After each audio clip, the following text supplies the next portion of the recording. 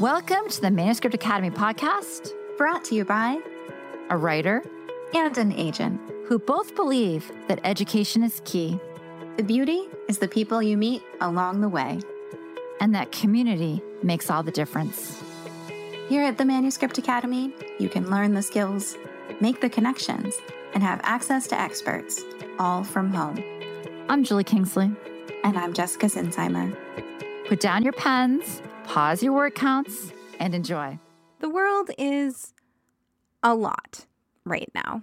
One thing we've been talking about at the Manuscript Academy is how in the world can you be a good literary citizen in a time when people are actively banning books, and what you can do, both for you and for the writers who come after you. We're pleased to welcome Tonya Todd to the podcast. She is a Las Vegas-based writer and actress who will be teaching crafting diverse characters for inclusive literature at the Atlanta Writers Conference in May.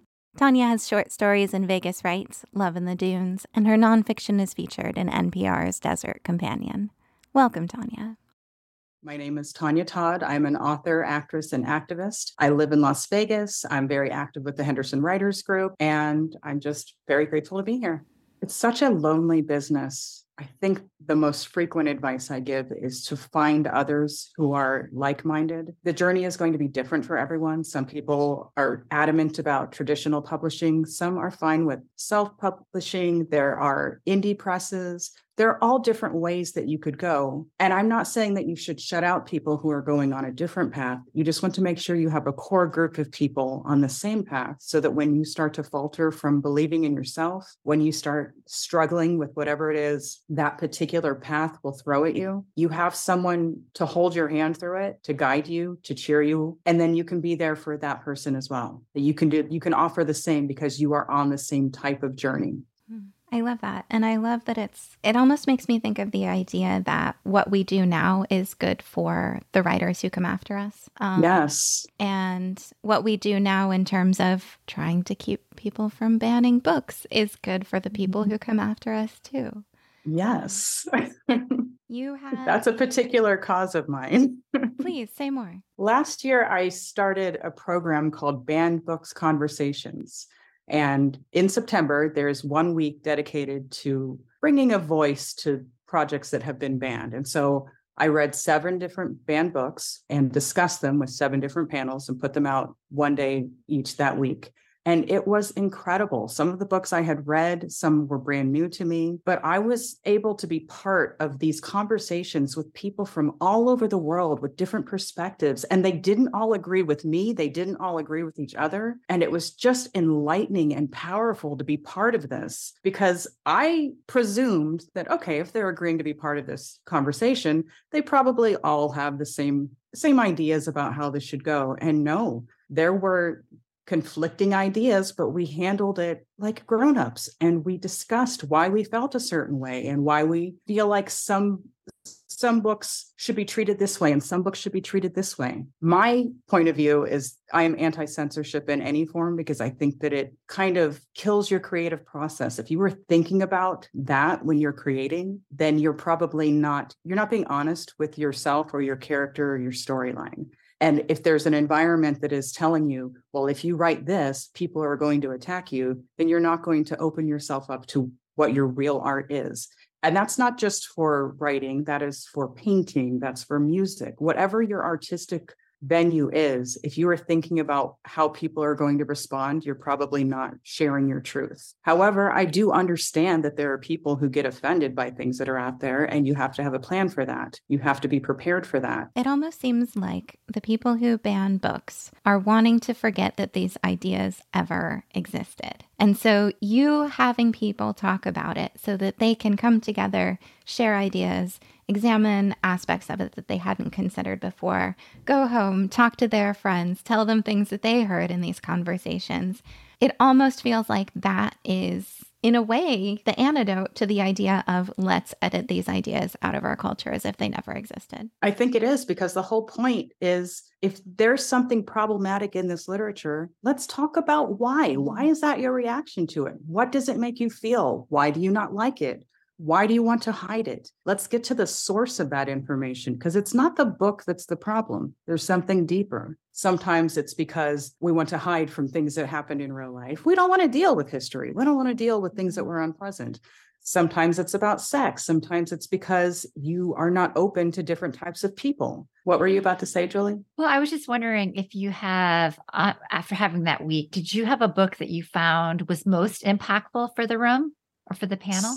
Stamped anti-racism and you. It's racism. It's stamped racism, anti-racism, and you. And in that conversation, we had a white American woman who was the one who introduced the book to me. We had a Black American woman. We had me, and we had a white British man. And I'm biracial, I should say, for your audio listeners, and I'm American. So just having us come together, and this is very much a book about American racism. There are things mentioned about other countries that all play a part in the history of the US, but it was just such a phenomenal conversation of different minds and different perspectives and the different histories that we've all led going into it, and what we were taught as children versus what we know now. It was eye-opening. And to me, it's the one that has the most views consistently. It might be because it was the first one, but I'm sure part of it is that it was shared more frequently because it was just so impactful. Julie, can we give out some copies of that? I just looked it up. You know what? I was just about to say that. I wrote it down. I saw you look up and I'm like, I bet Julie's thinking the same thing. Usually the way we give out books is we ask our guests to give a code word. So if you can think of a word that people can email us, and then the first 3 will get a copy of Stamped. About love. Okay. So yes, if you're out there listening and you'd like a copy, send an email to academy@manuscriptwishlist.com with love in the subject line. Okay. What else can you say about good literary citizenship and other things people can do? If you're not in a position yet where you can volunteer, maybe that's just too scary for you. You're not ready. If there's someone you want to support, likes, shares, commenting, those are all free. There is a woman that I've met maybe a handful of times, and she reshares everything that I post. I'm not going to forget her for that. She doesn't have to do that. She doesn't have to support me like that. And to me, it's just incredible that there are people who are that supportive when you're not even really involved with their life on a day-to-day basis. And because of that, more eyes get on my work and the things that I'm doing. That is her being a good literary citizen. And I'm sure I'm not the only person that she's doing this for. She's just one of those people who's very supportive. So if you want something that's free and easy and relatively quick, just respond to what people are posting online. Read their books. I'm sure you've heard this many times, but review their books because it matters. It helps with visibility. It helps them to get their message across to other people. The more likes and shares and comments happen on a post, and I'm pretty sure this is across any of the platforms, the more visibility it gets. Because people in your network will see it, and then they'll share it with people in their network, and it just grows from there. I think we also underestimate the power of making writers feel supported. You know, say, for example, there's a writer out there and they feel like they're just tweeting into the void and they have no idea what's happening, and they're writing and they're struggling and they're getting rejected. What if they kept going because of the encouragement they got from other writers? Right. So they know they are not alone. So for those out there listening, how can you personally play a small part in other writers feeling good enough to not give up? I think there are a lot of writers out there who feel almost as if they are walking into a cafeteria with their tray. They don't know where to sit down. Everyone looks like a popular kid. You know, what do you even do about that? And so if you are the person who says, hey, come sit at my table, that gesture can mean everything. Yes. Make people feel welcome, because we're all so scared and lonely in this business. This is literally the most important thing we can do in our world, is disrupt our world in positive ways. Yes. Yeah. And I think it's so interesting how you said that you were too shy to be up there with the mic, and now you're doing all these incredibly brave things. How did you grow that way? And is there anything you can share with the people out there who want to grow in that way too? I will admit that has more to do with my acting career than it had to do with my writing career. The first time I read from my work, I was so terrified that I wasn't sure, how am I going to do this? this because I used to read with the paper in front of my face and my hands would tremble. So then I would make mistakes because I can't see the words because I'm trembling. And so this character that I wrote about is fierce. And I decided, you know what? I'm just going to dress up like her and I'm going to be her. I'm just going to be her for this reading. And then any problems are on her, not on me. And guess what? She killed it. My gosh, I love that. So right now, everybody start thinking of their writing persona that is confident, that has good kick-ass boots on or whatever, Right. and get on that stage and just do it. And, trust that even if you blow it, what's going to happen? Right. Nothing. It's not going to ruin your career. This is making me want to have another reading series. Can we say that we'll have another one in the coming weeks? Yeah, I would love to do that. And members, if you're out there hoping to try some of these skills out, you can in fact dress up as your character and come to our member reading in the coming weeks. I love that. Not your character, your confident alter ego that comes out. You don't have to dress up as your character. You dress up as the confident you that's like you, but not you. But maybe that is a character. Maybe it is. You have options. Yeah, we just love a theme. So yeah, whatever you want. Is there anything else that you would like to say to the writers out there or share with them or teach them about or just anything else? Number one piece of advice, maybe? I will say that one of the most important things is to study your craft, whether that's attending workshops, online or in person, reading craft books, attending critique groups. It is important that you go over that work and learn how to do better. And your first draft is not the draft that you show anybody. As Angela Anderson likes to say, that is between you and God.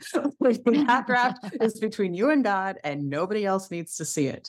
But the way to improve it is by learning your craft, reading other works that are in similar genres to you, just applying all of that and your experience to your revisions. I'm doing a 2-hour workshop on how to write with diversity and inclusion in mind so that you can fill out your characters' worlds in a way that is authentic to the world that we really live in without being offensive, without resorting to stereotypes, but being mindful of the characters and the characterization that you put into the world. Can you tell us just a little bit from your class about how to read so people want to read more and your other class about inclusion as well? Yes. So in terms of the diversity and inclusion class, that's one of those things that I didn't set out as one of my missions. I came up against a lot of speed bumps when I first started querying. People were forcing me to self-identify as a woman of color. They were saying that my character, this sounds awful, but I had white agents telling me that my Black characters didn't sound authentic. And it was, I'm sorry, I know lots of Black people who sound like that. How are you telling me what is authentic?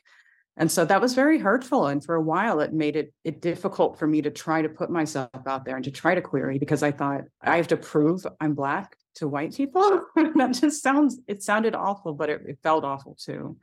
And, combine that with me ending up being the education chair for Henderson Writers Group. I was one of the few members of color in the group. And so people were asking me for tips on how, be the spokesperson for that. But as education chair, I feel that's kind of my job anyway, whether I happen to be a woman of color or not. So I thought it was my duty to find a way to make this happen. And so I partnered with Henderson Writers Group and Grouchy John's Coffee and the LGBTQ Center. And we put together a 5-hour workshop and panel with different authors. I think we had about 55 people there. That was for free it was free to the community because of this partnership with everyone, so that we could get over some of those humps, because some people are afraid to even attempt it because they don't want to be offensive. Well, if you're going to write about a character who is different from you, you need to learn about that character. If you're going to write about a plumber, you might want to learn what the day-to-day life of a plumber is. You can't just, I've seen a plumber. We understand what a plumber is and kind of what they do, but you need to learn more about a plumber's world before you can write them authentically. It's really the same thing. Whether you're writing about someone who is, if you're a cisgender person trying to write about a trans person, if you are a Black person trying to write about someone who is of the Asian diaspora, If you are a man trying to write about being a woman, you need to learn more about these people before you can try to represent them. I am all for own voices. That is a totally different fight. That is more of a publishing fight. But I believe that we should all be writing about all of these types of people in our work, because that's the world in which we live. And I want fair representation. And the only way to do that is if we're all writing it. If we are only allowing people in those communities to write about those communities, then we're otherizing them there too. We're saying all of your literature is going to be about your identity. And that is not fair. That is not what other people have had to do historically. We should all be writing about everybody because we're all here. Unless you're writing about some crazy dystopian place where everyone is exactly the same. Yeah. That it's creepy. And then about reading like a pro, what I've done is, because I did start out as that just timid person scared to read my work, and now I am able to invoke Cleopatra when I'm reading my work. I have some tips to help you find your inner queen and deliver your work in a way that not only shows that you are confident about what you wrote, but also leaves your readers wanting more, so that they buy your work and support you in that way. Because that's the main reason that we hold these readings, is so people will buy the book. That's so interesting. It's almost like you're teaching them to embody an energy. Yes. And sometimes that's their character. And if you can hide behind your character and bring that character to life in that way, think about how much more enjoyable this experience is going to be for the audience. Now, sometimes you don't want to embody that character. One of the things that I had published in the last year or so was a short story that is based off the character in my first manuscript. I usually wear whatever my character's wearing, but in this scene, she's getting dressed, so she's not really wearing a whole lot. Now, I'm not going to show up like that. I'm not going to show up in a bathrobe, but you can allude to certain things. Maybe you're writing about a cop. You don't need to show up in a cop's uniform, but you could wear a blue button-down shirt and just give the illusion of that type of character. So tips like that, things that offer a fuller experience for the audience, and then also help you as the reader of your own work to feel confident about what you're saying, how to prepare yourself, how to prepare your pages. What are some tips that help you know that you are going to nail this? Because sometimes people show up and they don't even know what they're going to read, and they have not practiced, and you feel for them because everyone in the room is feeling this tense and awkward energy of you not being prepared. So my goal is to help people not have that experience. Let them nail their reading. Well, I don't know if you've ever had the experience of you're telling your friend about something that happened, and as you pause to imagine it in your mind, and you're not even saying any details about what it looked like, what it felt like, somehow, sometimes they can almost get imagery just because you're thinking about it as you're speaking. And I wonder if,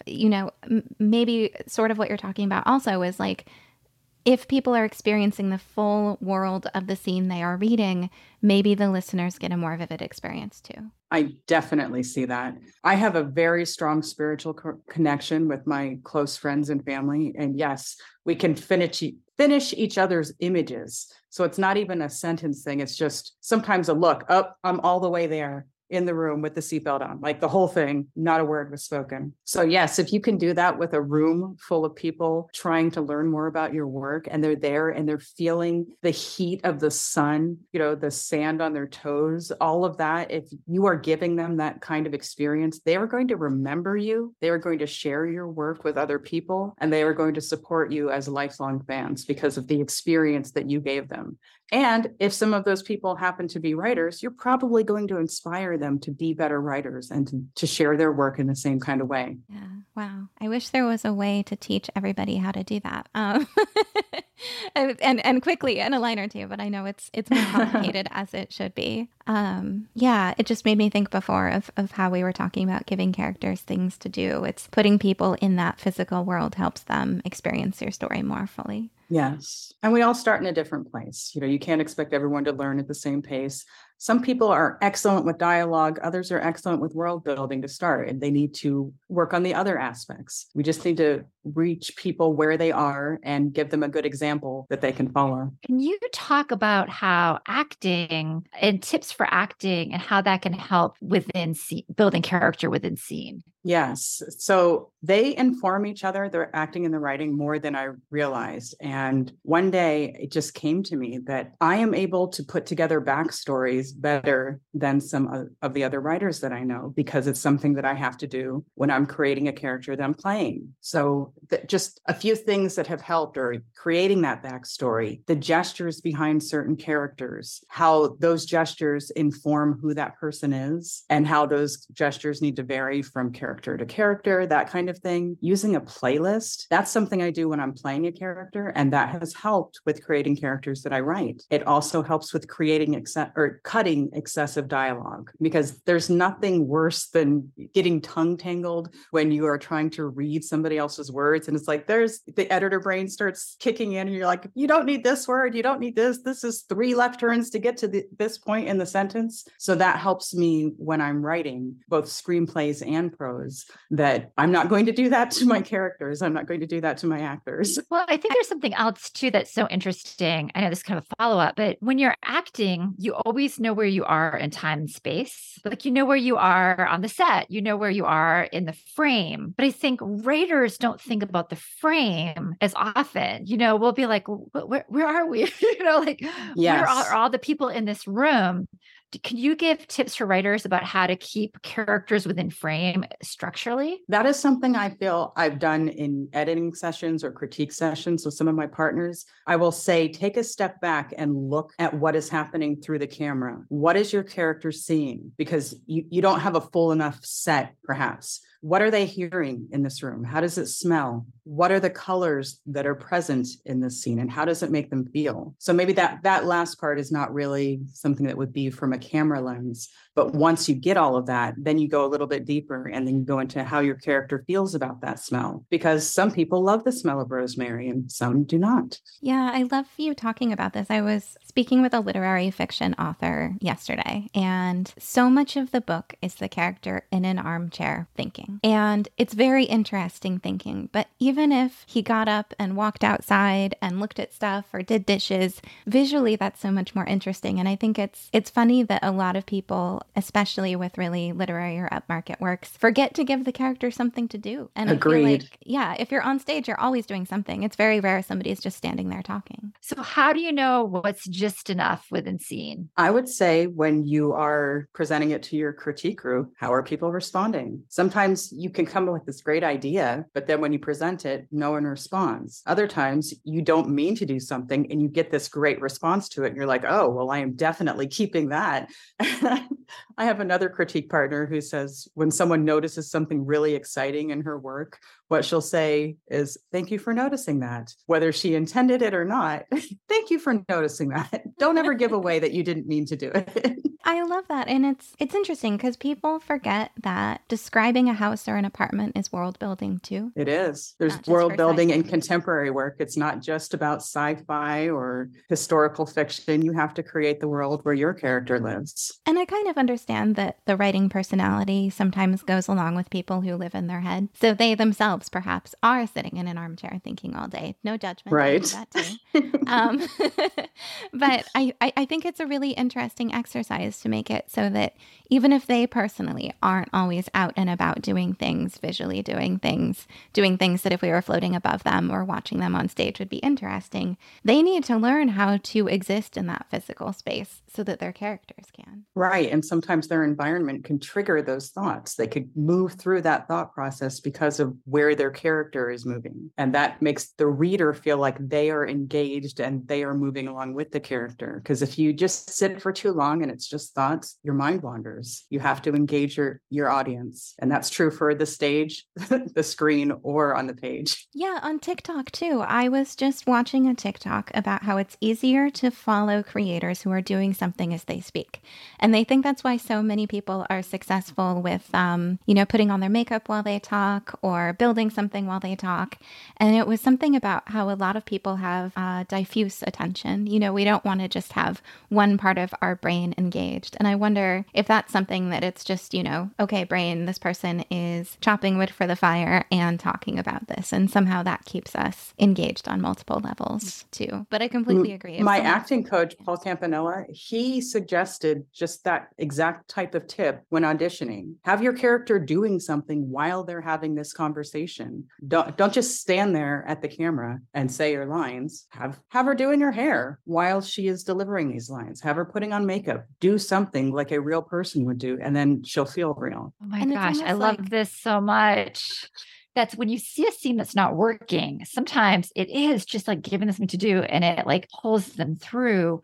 How do you differentiate mannerisms on the page via different characters? You could you think about what does this character do when they're frustrated? What does this character do when they're angry? How do these things manifest? And that can be their thing throughout the story. You don't want other characters to have that same tick because this communicates who they are, unless they're family. And then maybe you can show that could be a way that you find out that someone is related to someone else, because that's weird. They have this same tick that this character has, but you didn't know that they knew each other. And then it turns out, oh, they were brothers, you know? That's they were why long they have lost, the same thing. long lost, you know, fraternal twins. Right. Yeah, you could subconsciously tip off your reader that way. That's really interesting. Yes. Your reader might be like, wait, that feels like this other person. I don't know why. And exactly. I love when writers do that. When they make you feel so smart because you start noticing these little things and you're not sure why. Oh, and you can do it with speech patterns too. Yeah. Well, I want to give everyone out there homework, if I may. Start noticing all of the characters in shows you watch on TikTok. I guess they're real people, not characters. People on the page. What are they doing while they are talking with you? So often we talk to people that are just, you know, like writing. And that's great. But you are all over the place when it comes to different avenues that you go through, but they all interweave and breed together. And so much of what we talked about today is, in a sense, world building. It's giving them something to do so we can see their world. It's wearing things that suggest an outfit, which is the world. And also, how do we want to build our social world with writers and support them? And how do we want to make sure ideas persist in our world and build the next world? Yeah, that's interesting how it all, in a sense, is related that way. Yeah, I agree. So Tonya, where can we find you online? I am across social media at Ms. Tonya Todd. That's MSTONYATODD. My website is MsTonyaTodd.com. You can find me on IMDb. And I'm also one of the co-hosts of the Femme On podcast, which is a collection of 5 different women. We talk about movies and books and TV. I happen to tackle activism and fitness, but I'm on all different types of the shows that we have. And it's all from a feminine point of view. And I am just so blessed to be part of these conversations because it was one of those things that I am too busy to be a part of this group. When I was asked, there's just no way, but there's also no way I am turning this down because this group is just too amazing and I am going to be a part of it. And we've had so many exciting things happen in just the first month. We ended up interviewing an Oscar nominee before she was nominated. So we had the interview and then she was nominated. And it's like, wow, we can do things like this. And so it's just the ideas are expanding. We had someone from the Ukraine reach out to us.